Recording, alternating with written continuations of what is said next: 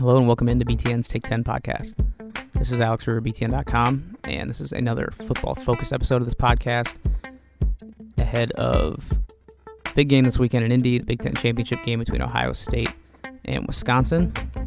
And it is following, crazy week in college football. Number 1 and 2 teams losing. We had Ohio State, Michigan going on, and all the coaching chaos that ensued.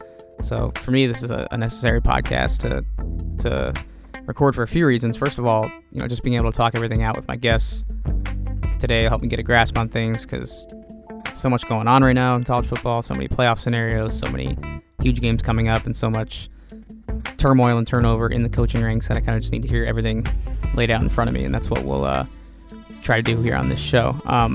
We brought in Nicole Auerbach of The Athletic, national college football writer, as our weekly national guest, and she joined Tom Dienhart and myself as we do on these football focus episodes, and the three of us discuss not only the Michigan-Ohio State game this past weekend and the fallout from that result. We also talk college football playoff rankings, which were released Tuesday night, and what they think the committee might do with all the scenarios and all the tough decisions that might have to be made here in the coming days.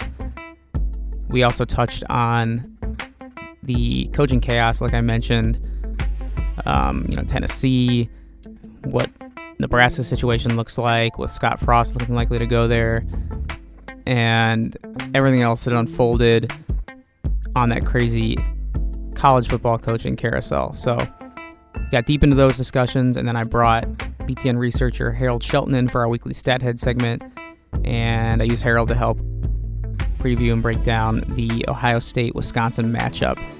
And there's no better guy to do that because Harold really goes behind the numbers and is able to, lay out the advantages as clear as possible that each team has and break down the game from a great perspective. So it's fun sitting down with those three experts, and we'll get to that in just a minute. But before we do, just a couple of reminders. Number one, please rate, comment, subscribe to the podcast if you haven't already. We are on Apple Podcasts, Google Play, and Podbean.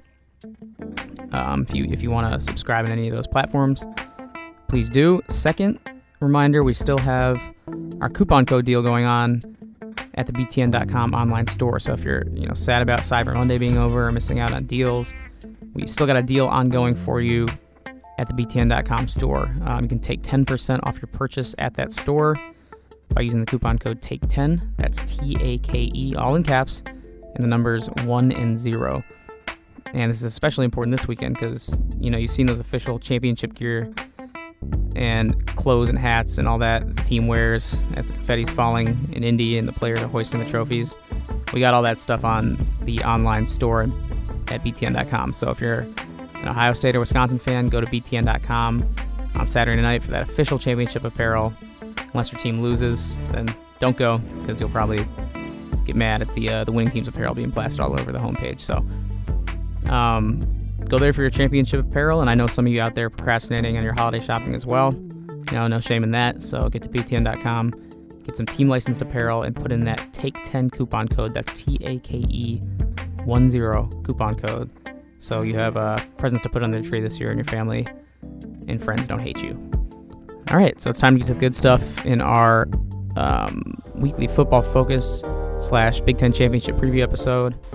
First, we'll start with Nicole Auerbach and Tom Dienhart right now.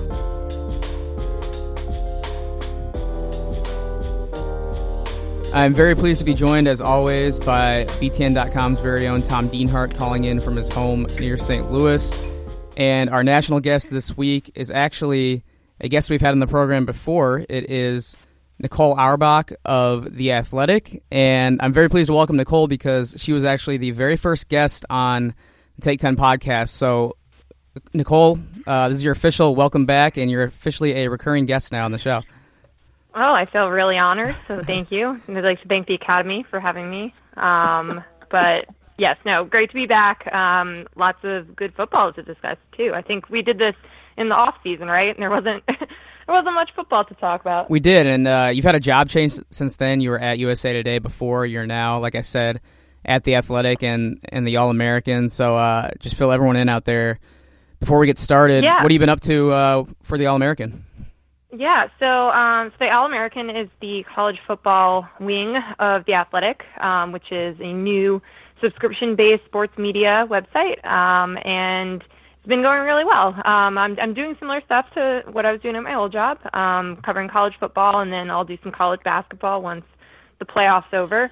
And, just telling really good, interesting stories. We do some deep dives into the X's and O's, and then also some really great human interest stories, but no ads, no pop-up videos. It's a pretty cool site, a great mobile app, and it's been really fun to work for. And I'm still doing, obviously, as you guys know, still working for Big Ten Network for the Beyond show once a week. So it's been a busy fall, but a really good one. And yeah, I'm excited to get rolling into postseason coverage too. Yeah. Do you have a favorite stop or story so far from your football season at the Athletic?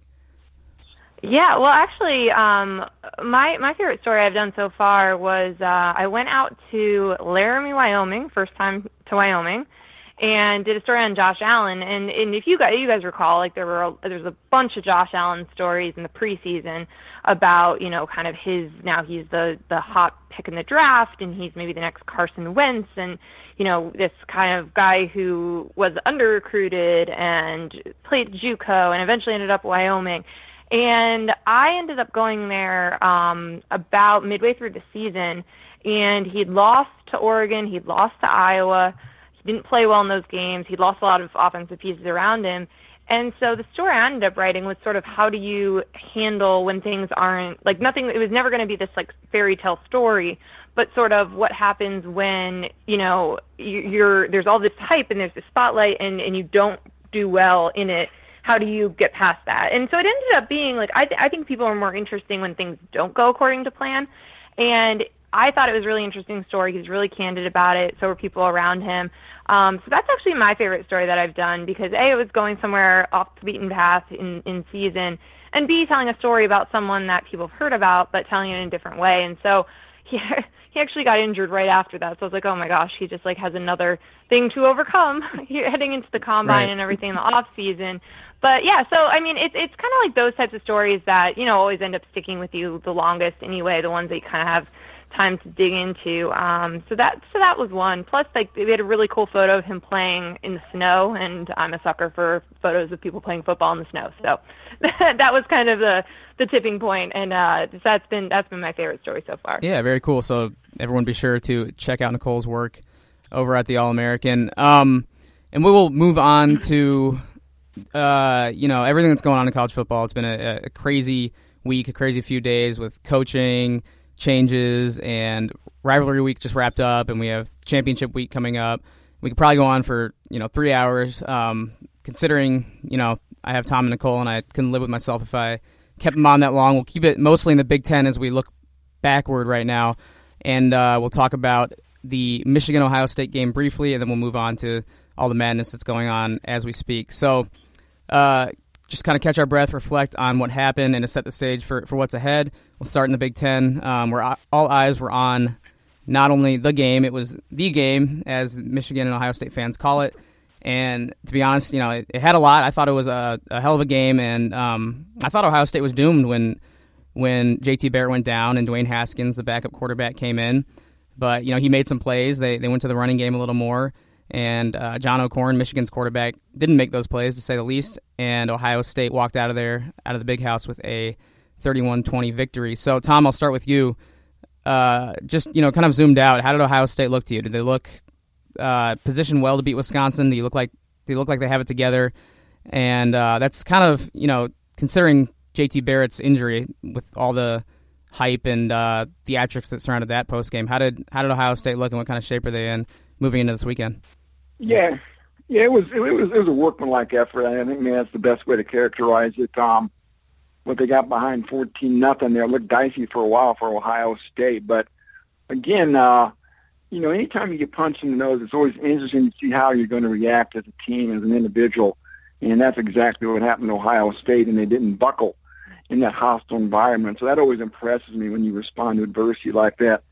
Then you lose your quarterback, more adversity, bring in a redshirt freshman, and you can proceed to march on and get a win against your biggest rival. That's 6 in a row now for Ohio State, 13 out of 14 for Ohio State versus Michigan. So nice to get that win as you head to Indianapolis, but still, guys, you know what, that Barrett injury cast a little bit of a pall over this Saturday's game, I think. You know, he's listed as probable. He says he's going to play, but you wonder, even if he does play, how healthy is he going to be? Yeah, exactly. And, you know, of course, Nicole, you know, you went to Michigan, and you know this rivalry, and a lot of these games don't play out without something bizarre happening. And in this game, it was, you know, it came out after the game that there was an incident with a camera running into JT Barrett's knee, and then that ultimately forced him out of the game when he hobbled off. So, Nicole, what have you heard? Like, what is there to this? Is it as serious as Urban Meyer kind of made it sound post-game, or, you know, has the kind of hype died down about the malicious intent of the mystery cameraman?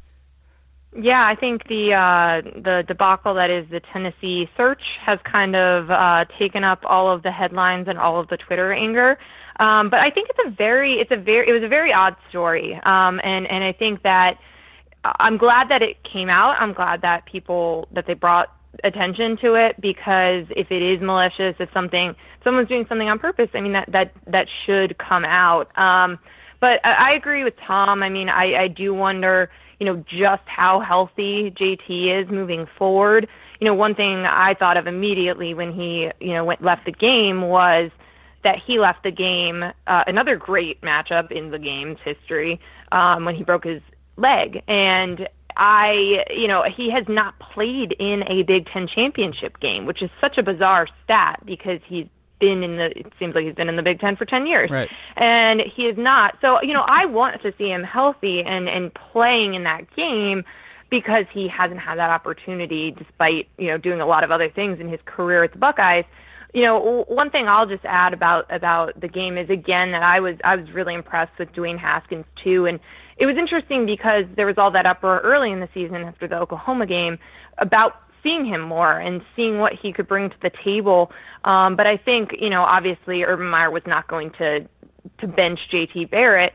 And the way that it worked out, you really saw a lot from Dwayne Haskins. And I was most impressed with his poise and confidence when he was throwing the ball. And that's something that Michigan has had trouble with when they've had to sub in quarterbacks, is that there is a drop-off and there has been mistakes, and they have been telegraphing passes or not looking through all your reads, and just kind of basic things that if you're not comfortable in the position, you're not going to do. And I think Dwayne Haskins was doing them pretty much right off the bat, and so there was no drop-off, and that's what changed the game.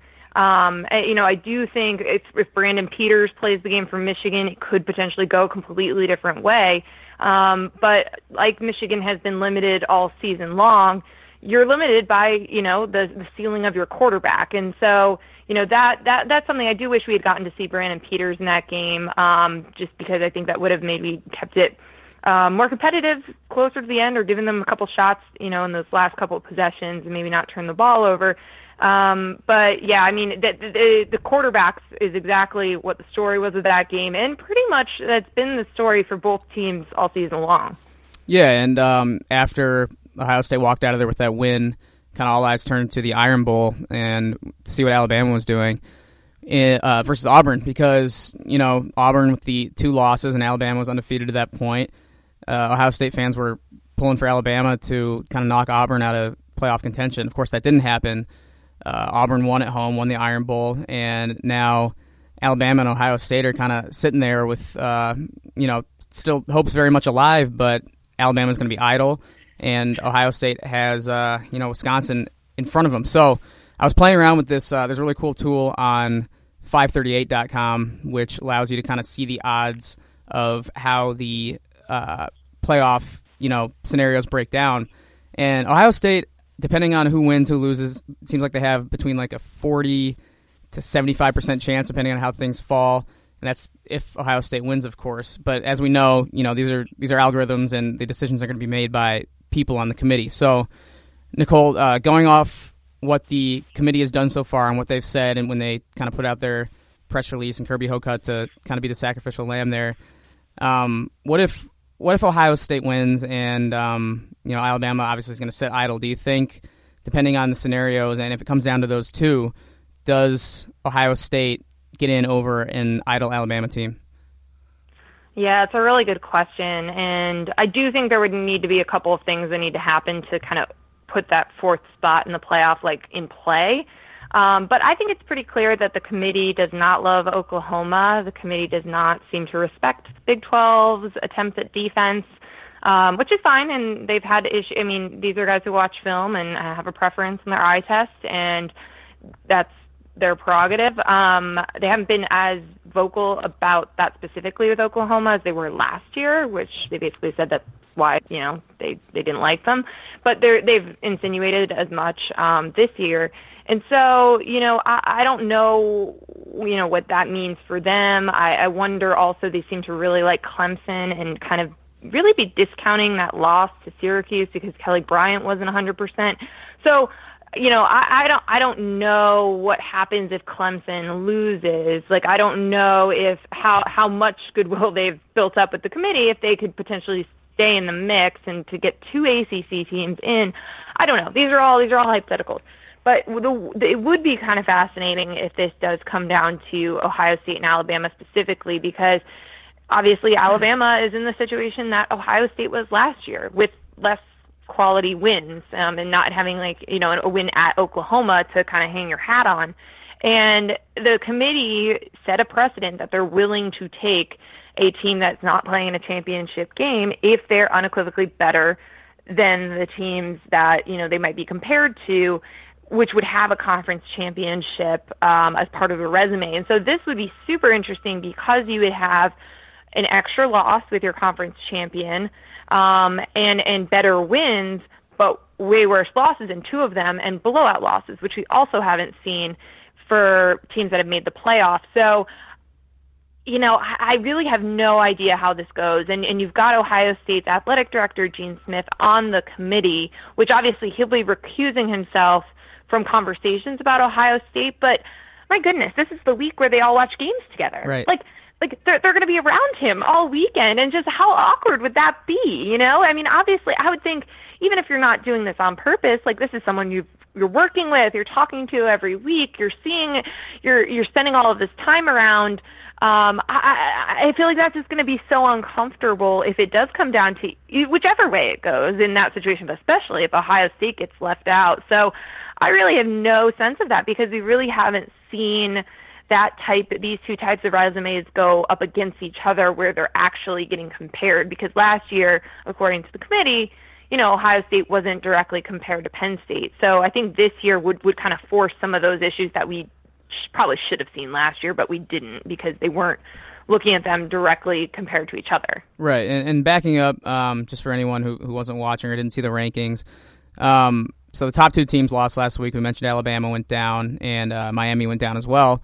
They were at number 2, and so it goes Clemson at number 1, Auburn number 2, Oklahoma at number 3, and then the Big Ten debut in the college football playoff rankings, Wisconsin jumping in at number 4, Alabama 5, Georgia 6, Miami 7, Ohio State would need to jump at least 3 teams to get in the top 4. So that being said, it depends on, of course, Ohio State's performance in the Big Ten championship game. If it's a 59-0 game like we saw against Wisconsin several years back, that would certainly have, implications on who gets in, Alabama or Ohio State. Tom, I know you wrote about this past week, and you mentioned it a few weeks ago on the podcast when we kind of speculated if it came down to Alabama or Ohio State, who would be favored. I think you said a few weeks back that you thought that the committee would pick Alabama, but I believe you wrote that you would pick Ohio State if it came down to the 2. So do you stand by Ohio State getting in, say if the resumes are really similar and if Ohio State,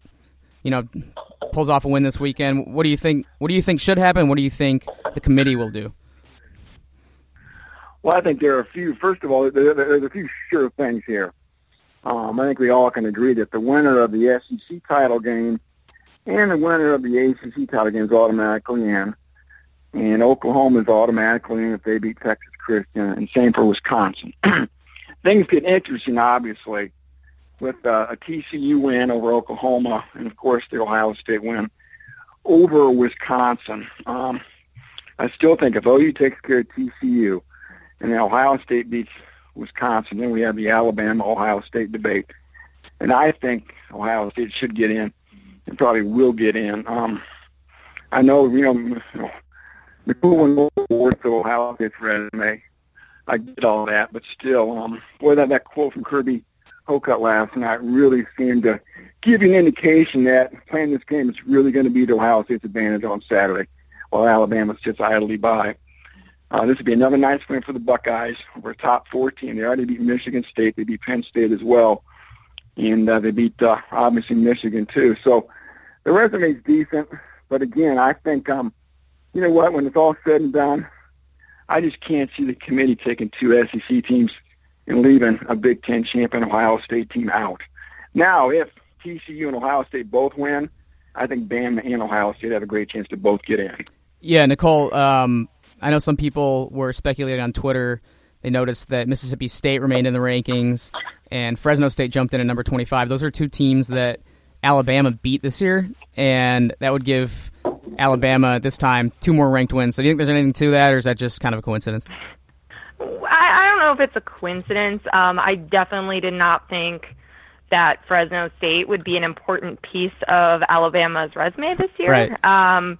But it definitely helps. I mean, a couple weeks ago, I was pointing out to people when you were looking at Wisconsin's resume how it really mattered, when Iowa got in there, if Michigan could have snuck in. Like those bottom, 20 through 25 end up being important spots because at the end of the season, like in the middle, when we start talking about mid-season rankings, and there's a lot of talk about wins over, teams that have 500 or better records, like they're decent teams. But the end, the measure is the top 25 win because those are teams that the committee felt are good enough to be in their top 25. And so I think that stuff does end up mattering. Fresno State's one of these teams that there's a lot of rematches in conference championships this coming weekend, and Fresno State is going to have to try to beat the same team 2 weeks in a row in Boise State. And so that is a challenge. If they lose, they would fall out of the top 25. They win, they stay in. And so that may end up helping Alabama's resume. I mean, I think not that the committee is doing this to help Alabama, but that makes it easier to justify if you do eventually, if chaos happens and eventually you need to justify taking a non-conference champion, you can point to those top 25 wins because Alabama doesn't have those elite wins, those top 10 wins, those top 5 wins that some of the other teams, or again, last year Ohio State had that Oklahoma win to kind of really hang its hat on. Florida State could have been that, should have been that, but, that was not the season Florida State was going to have. So I think, they might end up helping to justify if you need to, but I don't think there's like some grand conspiracy. It'd be funny if it was, but there isn't, to pad Alabama's resume in any way possible. All right. So we will shift the college football playoff speculation to a different type of speculation that has been, blazing through college football and Twitter and everything these last few days, and that is the coaching carousel 2017 edition, which seems like it's been spinning out of control. So we'll start in the Big Ten because the big news, obviously, is the vacancy at Nebraska. Nebraska, just as everyone expected, moved on from Mike Riley immediately. I think it was on Saturday morning they announced it, and rightfully so. He had his time there, and they definitely needed to look in a different direction. And now kind of the conventional wisdom seems to be pointing towards Scott Frost of Central Florida. Tom, I'll start with you. What are you hearing on this end? Does it seem like this is pretty much a done deal and this is going to happen, or is there still wiggle room there for him ending up somewhere else? I thought you were going to talk about Jeff Brom. We'll get to him, Tom. Yeah, you're right. But you're right. Some people, Alex, think this deal with Frost is done already, and they're just waiting until until Central Florida plays its title game here this weekend, and then something will become more official. Obviously, it will become official shortly thereafter. So, you know what? When you saw Frost not land at a place like Florida or Tennessee or any of these other marquee openings, you kind of got the feeling that, hey, Nebraska is going to be his destination, and nobody's surprised, obviously. He's a Nebraskan. We all know about the 1997 team. So makes perfect sense. So, again, I think most people think it's going to happen here sometime, later this weekend or maybe early next week. And certainly if it does, my gosh, what a home run hire, right?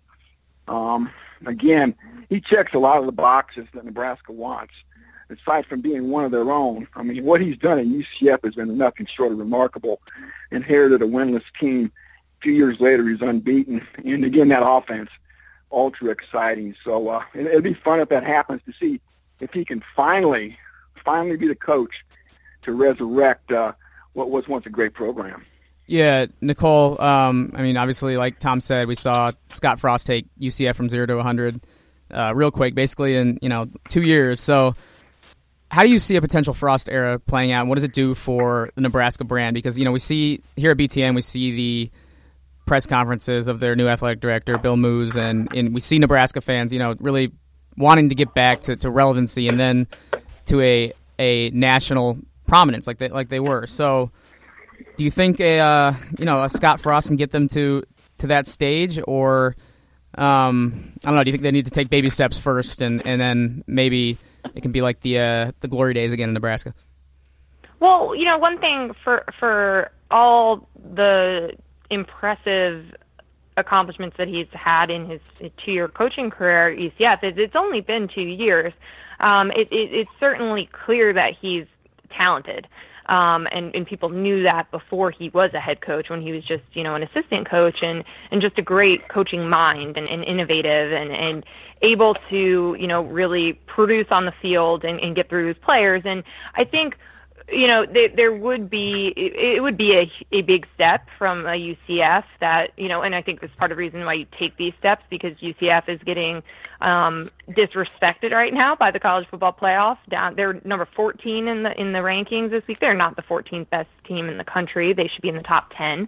But the access to the playoff, the access to the big bowl games and all of that, and scheduling and everything, so much easier in the Power 5.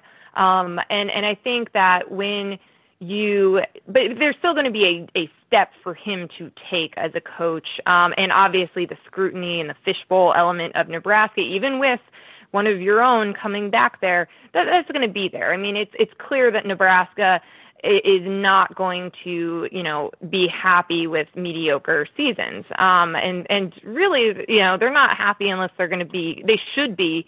Them in Wisconsin should be competing for the Big Ten West title every season, and they need to get back up to that level. But, one thing to keep in mind here is that you got to start with this point, that Scott Frost picked Nebraska.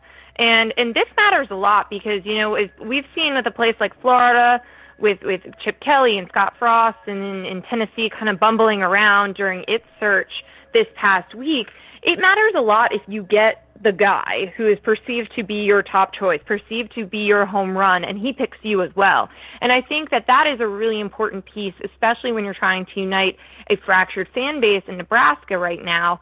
It is a big help to bring back someone who knows the program, knows the expectations, and has been part of the elite level of success that you want.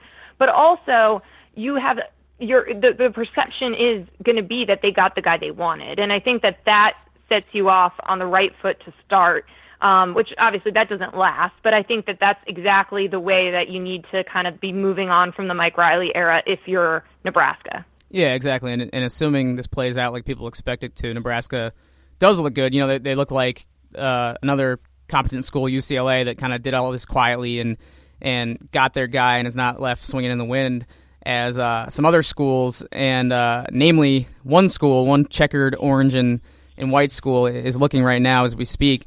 So pretty much, the coaching carousel kind of kicked off this weekend, and it reached a new level of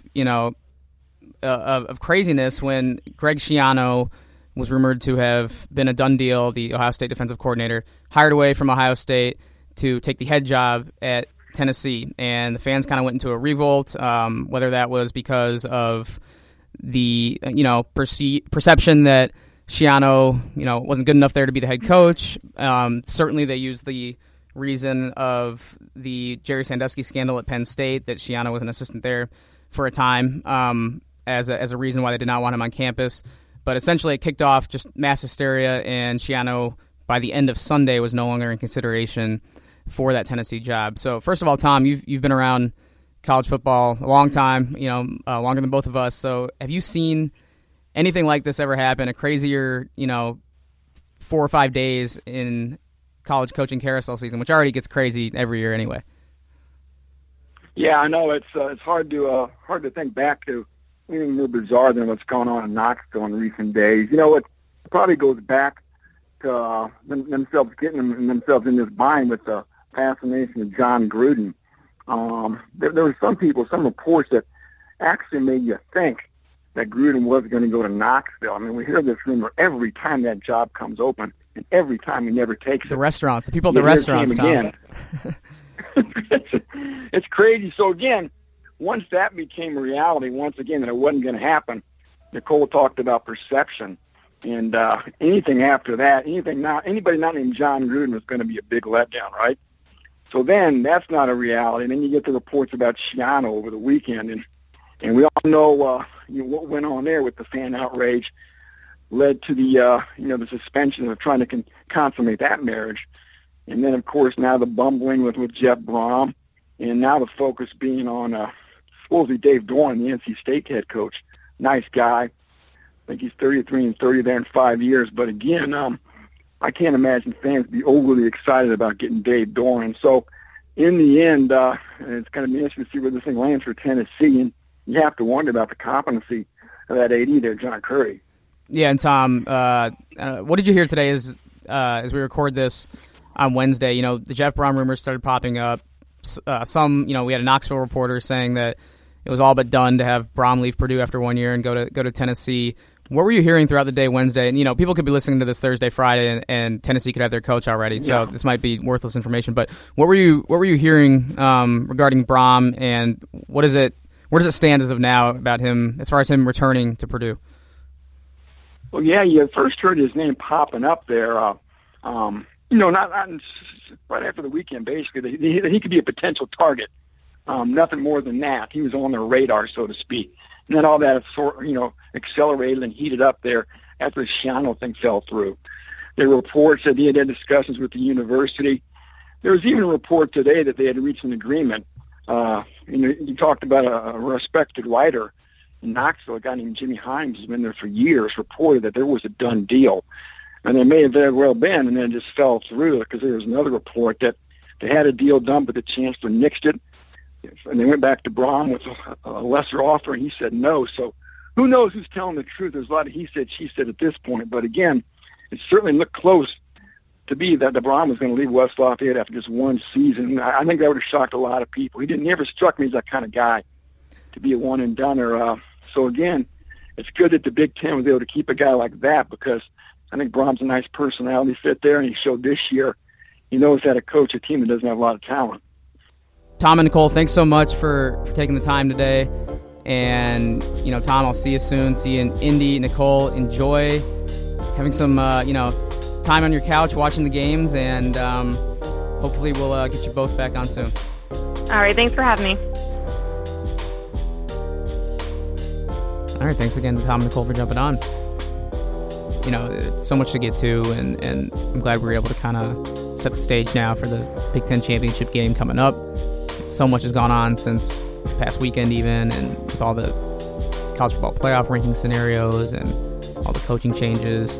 I'm glad we got two people as knowledgeable as Tom and Nicole to come on and kind of lay it all out for us. So now we will get Harold Shelton, the BTN researcher, his thoughts on the college football playoff scenario, and we will have him break down the Ohio State-Wisconsin matchup as well. No better guy to do it.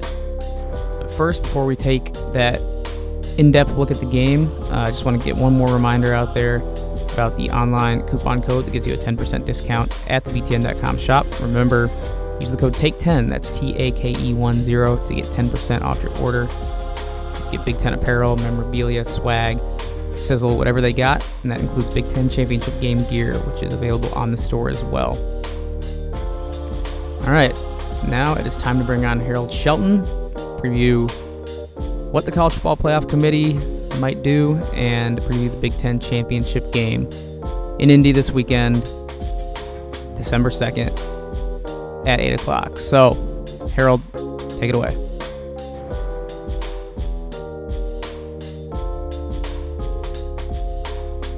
Okay, to break down the upcoming Big Ten championship game, I'm joined by our numbers savant, our resident stat head.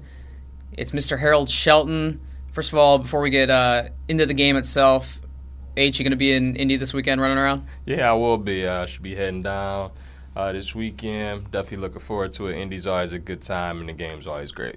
Yeah, for sure. I'm excited. I've never been to the Big Ten football championship before, so I'm excited to get down there, see what it's all about, and watch the game Saturday night.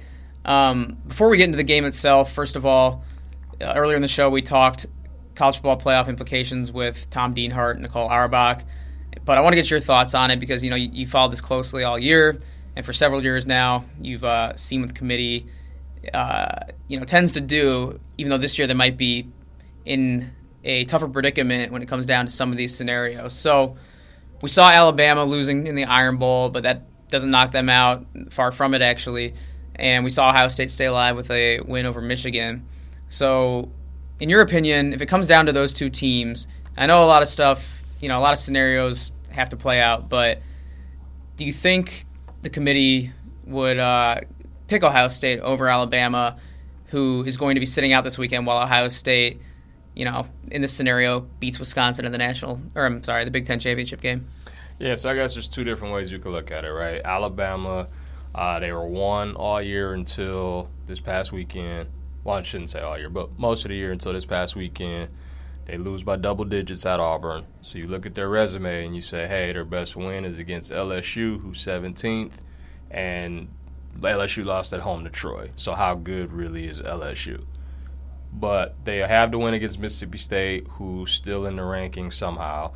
And they added Fresno State, which is kind of a forgotten non-conference win that they've had. Exactly. So they have 3 teams that are ranked. Interesting how that works, right? Those two get in at the tail end here. But. Yeah, it's very interesting that Mississippi State stayed in after losing to Ole Miss at home, but I digress. They have 3 ranked wins, but no wins against anybody in the top 15. So will the committee look and say, we still think they're one of the 4 best teams? Or will they say, look, your resume isn't any good and you can't be a conference champion? To me, it's similar to 2015 Ohio State that returned all of this talent, had 12 pros on the roster, was number 1. It was the favorite most of the year, lost to Michigan State, didn't make the championship game, didn't make the playoff. So I could see it being a situation like that. But at the same time, you look at Ohio State's resume, they've got a 31-point loss to a 7-win Iowa team. Alabama doesn't have that. Now, they will be able to pick up a win if they win on Saturday against Wisconsin. That would give them 2 top 10 wins and 3 top 20 wins if you include the Michigan State game. So that would be similar to what Penn State did last year, being a 2-loss Big Ten champion, beating Wisconsin, but still at home because they also had a 30-point loss, 39 actually, to Michigan. So you can look at it one of 2 ways. I think at the end, Ohio State would get it because I think they value who you beat more than who you lost to. It's interesting how Nick Saban's tune has changed over the last, I think it's a year. I think last year was when he said, you had to be a champion. You got to be a conference champion to get it now. Now they deserve it. They deserve to be there exactly, all of a sudden. It's funny how that works. Funny how that works. So, Nick Saban, regular fan of the show, feel free to come on and discuss. All right, moving on to the Big Ten championship game. It's an interesting matchup, not only because of the undefeated Wisconsin and the implications with the college football playoff, but because really it's 2 different teams. While they share some strengths, Wisconsin straight ground and pound, and Ohio State likes to air it out, spread it out a little more. And then we have the wild card factor of, is JT Barrett going to be healthy? Because personally, I see him go out last week, unable to return to a game that means everything in that moment, and he can't get back out there, and they have to put it on Dwayne Haskins. All right, so he can't get back out there. You're telling me a week later that he's going to be at full strength or close to it and can carry a team like we saw him carry the Buckeyes throughout the season through that Penn State game. So, I think that's going to be a huge issue. What do you see, I guess, just zooming out here at first, what do you see advantage-wise in both Ohio State and Wisconsin? Like, which position groups, which aspects of the game does each team hold advantages in? So I would say, Ohio State is clearly the more athletic team of the two. Now, that doesn't mean that they're going to win the game, but I think, having the athletes on the perimeter, if Barry has time to throw it, could be an advantage. Paris Campbell running underneath routes, running past some linebackers sure. and safeties could be, advantageous for the Buckeyes. They've got two really, really good running backs in Mike Weber and J.K. Dobbins. So I think, and up front, they were able to get after Alex Hornibrook last year. So we could see if that D-line can get after that Wisconsin offensive line. Switching to the other side, I think that 3-4 defense gives a lot of people problems because you can disguise a lot of things. You don't know when the blitz is coming. Sometimes there's only 3 rushing. Sometimes it's 5. Sometimes it's 6. Sometimes it's the linebacker on the left side. Sometimes it's the linebacker on the right side. You have no idea where it's coming. And it's not like Ohio State plays a ton of 3-4 teams. I know they played Wisconsin last year, but not everything stays the same. Different coordinator this year. So I think they have a chance to confuse whoever the quarterback is, whether it's Barry or Haskins. And if they can shut down the run like they have been all year and put Ohio State in 3rd and long and just let those linebackers roam free, it could be a problem. Yeah, absolutely. I want to talk a little bit about Wisconsin because, the knock on them has been the schedule, which is out of their control. But I've seen a team that's gotten better as the year has gone on. They struggled against Purdue, and they were all that impressive in their early season wins. But, you've seen, partly due to injuries, a lot of guys step up. You're looking at guys like Kendrick Pryor and Danny Davis, a couple of receivers. They're freshmen. Jonathan Taylor has been amazing all year, another freshman. So, first of all, you got these freshmen that have really shown out, and no matter what happens this weekend, it's going to be a bright future for Wisconsin for years to come. But this is a team I think that's gotten better. I don't know, do the stats bear that out? Have they improved? Because, right now they're number 1 in the country in total defense, number 1 in rushing yards per game. You can't get better than that. But have you seen a team that's improved as the year has gone on? I've seen a team that's been able to adapt to whatever situation has been put in front of them. I have so much respect for this program and for what the coaching staff has done year after year, switching coordinators, switching coaches. It's the same thing over and over again, just consistent, win 10 games, 11, 12, year after year after year. Not only year to year, but they've been the most consistent team all season. They haven't had any letdown games. So. Exactly. For as much as we say Wisconsin has struggled and they haven't looked great, they've only had 1 game out of 12 decided by 1 possession. Sure. And that was the Purdue game where they turned it over 3 times. And it was an 8-point game. So it wasn't even Exactly. They weren't truly ever in danger of losing that game. They haven't trailed in the 4th quarter all year, the only team in the country that hasn't. This is a team that when they put their foot on the gas, you just aren't getting up, and it's – they do a really, really good job. They've had injuries to Quintez Cephas, who is their best receiver. So what do? Oh, we'll just throw it to A.J. Taylor and Danny Davis a little more. Oh, Troy Fumagali's been banged up. Okay, we'll just throw it to Kyle Peniston a little more. Oh, Alex Hornibrook can't make the key throws to win the game, and you can't trust him. Oh, the Michigan game, what does he do? Sideline pass to A.J. Taylor, throws a dart to Taylor for a touchdown. And even when Taylor went down, you saw Garrett Groshek stepping in. This dude was a walk-on. It's crazy. Right. So, and Jonathan Taylor, again, at the beginning of the year, was the 3rd-string guy going in the fall. Yeah. And now he's 1,800 yards, and, he's, arguably the best or the most valuable player in the conference. All right, so in terms of this game, do you trust Alex Hornibrook? Because until last weekend, he had gone 8 games with consecutive games where he'd thrown interceptions. And, you talk to Wisconsin fans that there are plenty of them around the office that still don't trust Alex Hornibrook. So do you trust him on the stage, especially facing a team? He's seen some decent teams. Michigan has a good defense, but he probably hasn't seen the athleticism that Ohio State's corners and safeties are going to bring. So do you trust him to play well enough to give to give Wisconsin a chance to win? It wouldn't shock me if he threw a pick or 2. That just kind of seems to be what he does. Mm-hmm. One of our producers actually said it's kind of the Willie Beeman thing where he has to throw that pick, and then after he throws that pick, then he plays well the rest of the game. I still think as long as he doesn't have the catastrophic turnover, he doesn't throw a pick 6.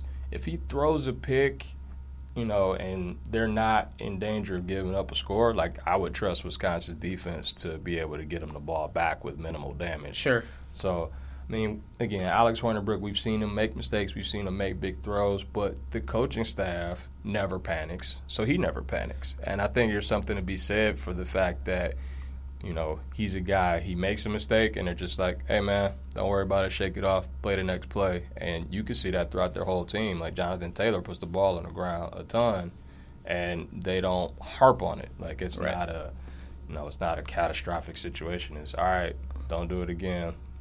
Make the next play. One thing I think you got to be concerned about if you're a Wisconsin fan is this game getting away from you early, because this Wisconsin team does not seem built to come back from large deficits. We've seen them get hit in the mouth and not fold and come back and win games this year, but we haven't seen them really get down, 2-3 scores, which could be possible in this game. So I guess if you're Ohio State, you got to think the strategy coming out of this, coming into in the opening kick is to jump on them, step on their throats, and maybe it doesn't turn into 59-0 like a few years ago, but at least kind of throttle them in the beginning. Yeah, I mean, if Ohio State gets up, if they're up 17-0, late first quarter, early second quarter, it could be a problem because, like you said, we haven't really seen them trail big. I know they trailed at Indiana for a little bit. They were trailing in Michigan in the third quarter, but it was only by 3, here and there. So they were never really out of the game where they had to change their game plan. And this is not a team that you want to trail against because, as we know, that Ohio State D-line, if they know it's just going to be a pass rush drill with all the guys they can rotate in on that D-line and let them loose, it could be a huge, huge problem and a long day for Hornibrook. Absolutely. So, at the same time, Ohio State, probably wants to spread it around like we've seen them do. But one thing that I know you have this opinion, and I agree, is that it's hurt them this year is getting away from the running backs, Dobbins and Weber, who are, two huge pieces on that team. And we saw how important they are when Barrett went down against Michigan. Dobbins and Weber came in, kind of salted that game away. So how do you balance if you're Ohio State? You have all these weapons. You have Johnny Dixon, Paris Campbell, those guys. How do you avoid forgetting about Dobbins and Weber? Weber said after it was a couple weeks ago, he said we got to remind, we press the Kevin Wilson and the offensive coordinators to give us the ball more. So how do you avoid forgetting about those guys?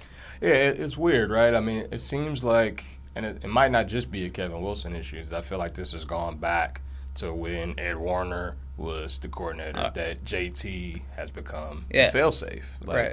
When the game gets tight, if they're struggling to move it early, they just say, okay, JT, you keep it, JT, you keep it, JT, you keep it, instead of saying, hey, if we're still struggling, we're eventually going to hit a big one. And when we hit a big one with Dobbins or Weber, they're going to take it 40, 50, 60 yards. And Barrett's not going to do that.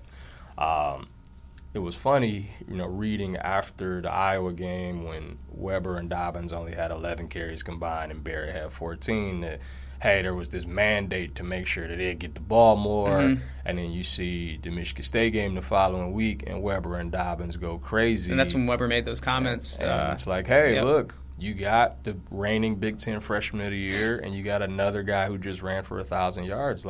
Let's go. Let's run the ball. We have 3 Big Ten first-team offensive linemen. There's no reason for you to forget to, give them the ball. But I think it's funny that Wisconsin is at their best because they stay with who they are. They never forget who they are. And Ohio State sometimes forgets who they are. That's a good point. And I mentioned it at the top, but, JT Barrett's health, I think, is what this game is going to ride on. So what have you heard throughout the week, as pressers have gone on? And, I know Ohio State, I'm sure, is keeping this close to the vest, but what's his status like? Because, all this happened after the Michigan game, and, there were rumblings of, sabotage, and there was malicious intent before the game with a camera bumping into JT Barrett and causing him eventually to go out of that game. So, if this was a fantasy football, is he questionable? Is he probable? What's the deal here?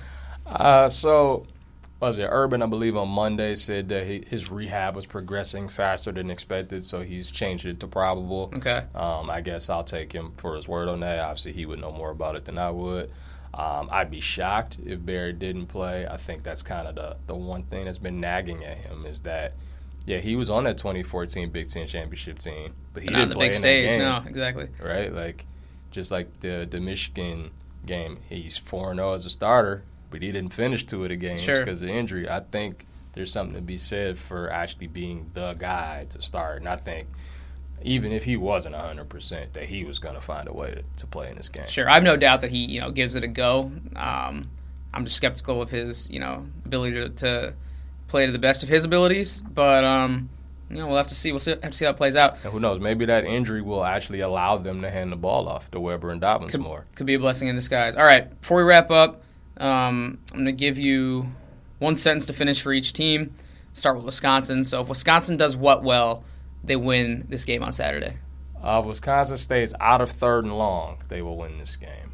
They have to stay on schedule. They can't get in the 2nd and 9, 3rd 9 game where Hornibrook has to make throws consistently.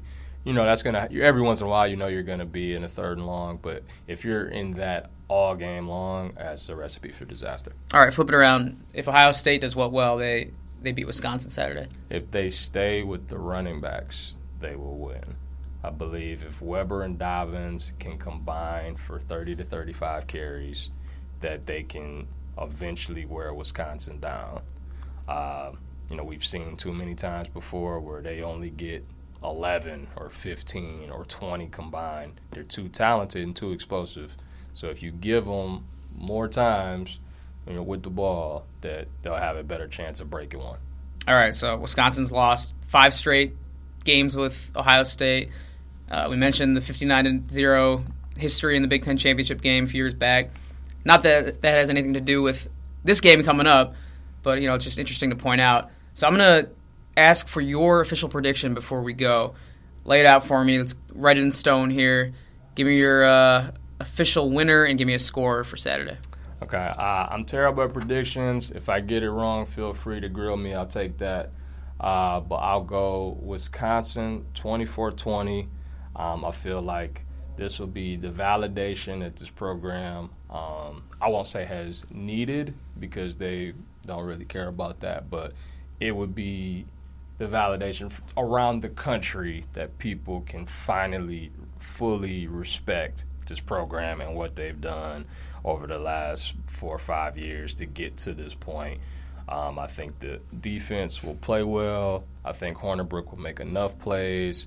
And I think the body blows from Jonathan Taylor in the 1st, 2nd, and 3rd quarters will become big holes in the 4th. And I could see him kind of putting the game away late. All right, we're on the same page here. I think Wisconsin's going to win 28-24. I think that, like I said, JT Barrett's ailment, whatever's hobbling him is going to affect him to a degree that allows Wisconsin to take control of the game and end up winning. A Ohio State rally falls short at the end.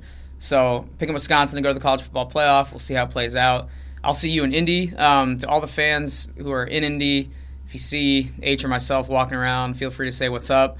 Not going to lie, Harold looks younger than he actually is. So, we might look the same age, but I'm the skinny white dude walking around. That's how you separate us. Fair enough. All right, man. See you there. Thanks again, as always, for joining me. No problem, man. Thanks. All right, thanks again to Harold, Tom, Nicole for joining us. It's a lot of fun as always, and it should be a fun weekend. I'm really looking forward to it. Hopefully we have some college football playoff implications to talk about on next week's show. Harold, Tom, and myself will be in Indy, so for some reason you know what we look like and you see us, definitely walk up and, say hello. I shouldn't say for some reason. I mean, no one should know what I look like, but Tom's been around the block. He's pretty distinctive, and any Big Ten fans probably have seen Tom on our airwaves at one point or another. But yeah, anyway, feel free to say hello, talk some Big Ten football or not. It's up to you, but we'll be there, and hopefully a lot of Ohio State and Badger fans get there as well. Should be a good time. All right, so thanks to everyone out there for listening. Thanks as always to Wes White for producing. Hopefully we're sitting here in a week breaking down a Big Ten team in the college football playoff, whether that's Wisconsin or Ohio State. But regardless, we'll be here and we'll talk to you next time on Take 10 Podcast.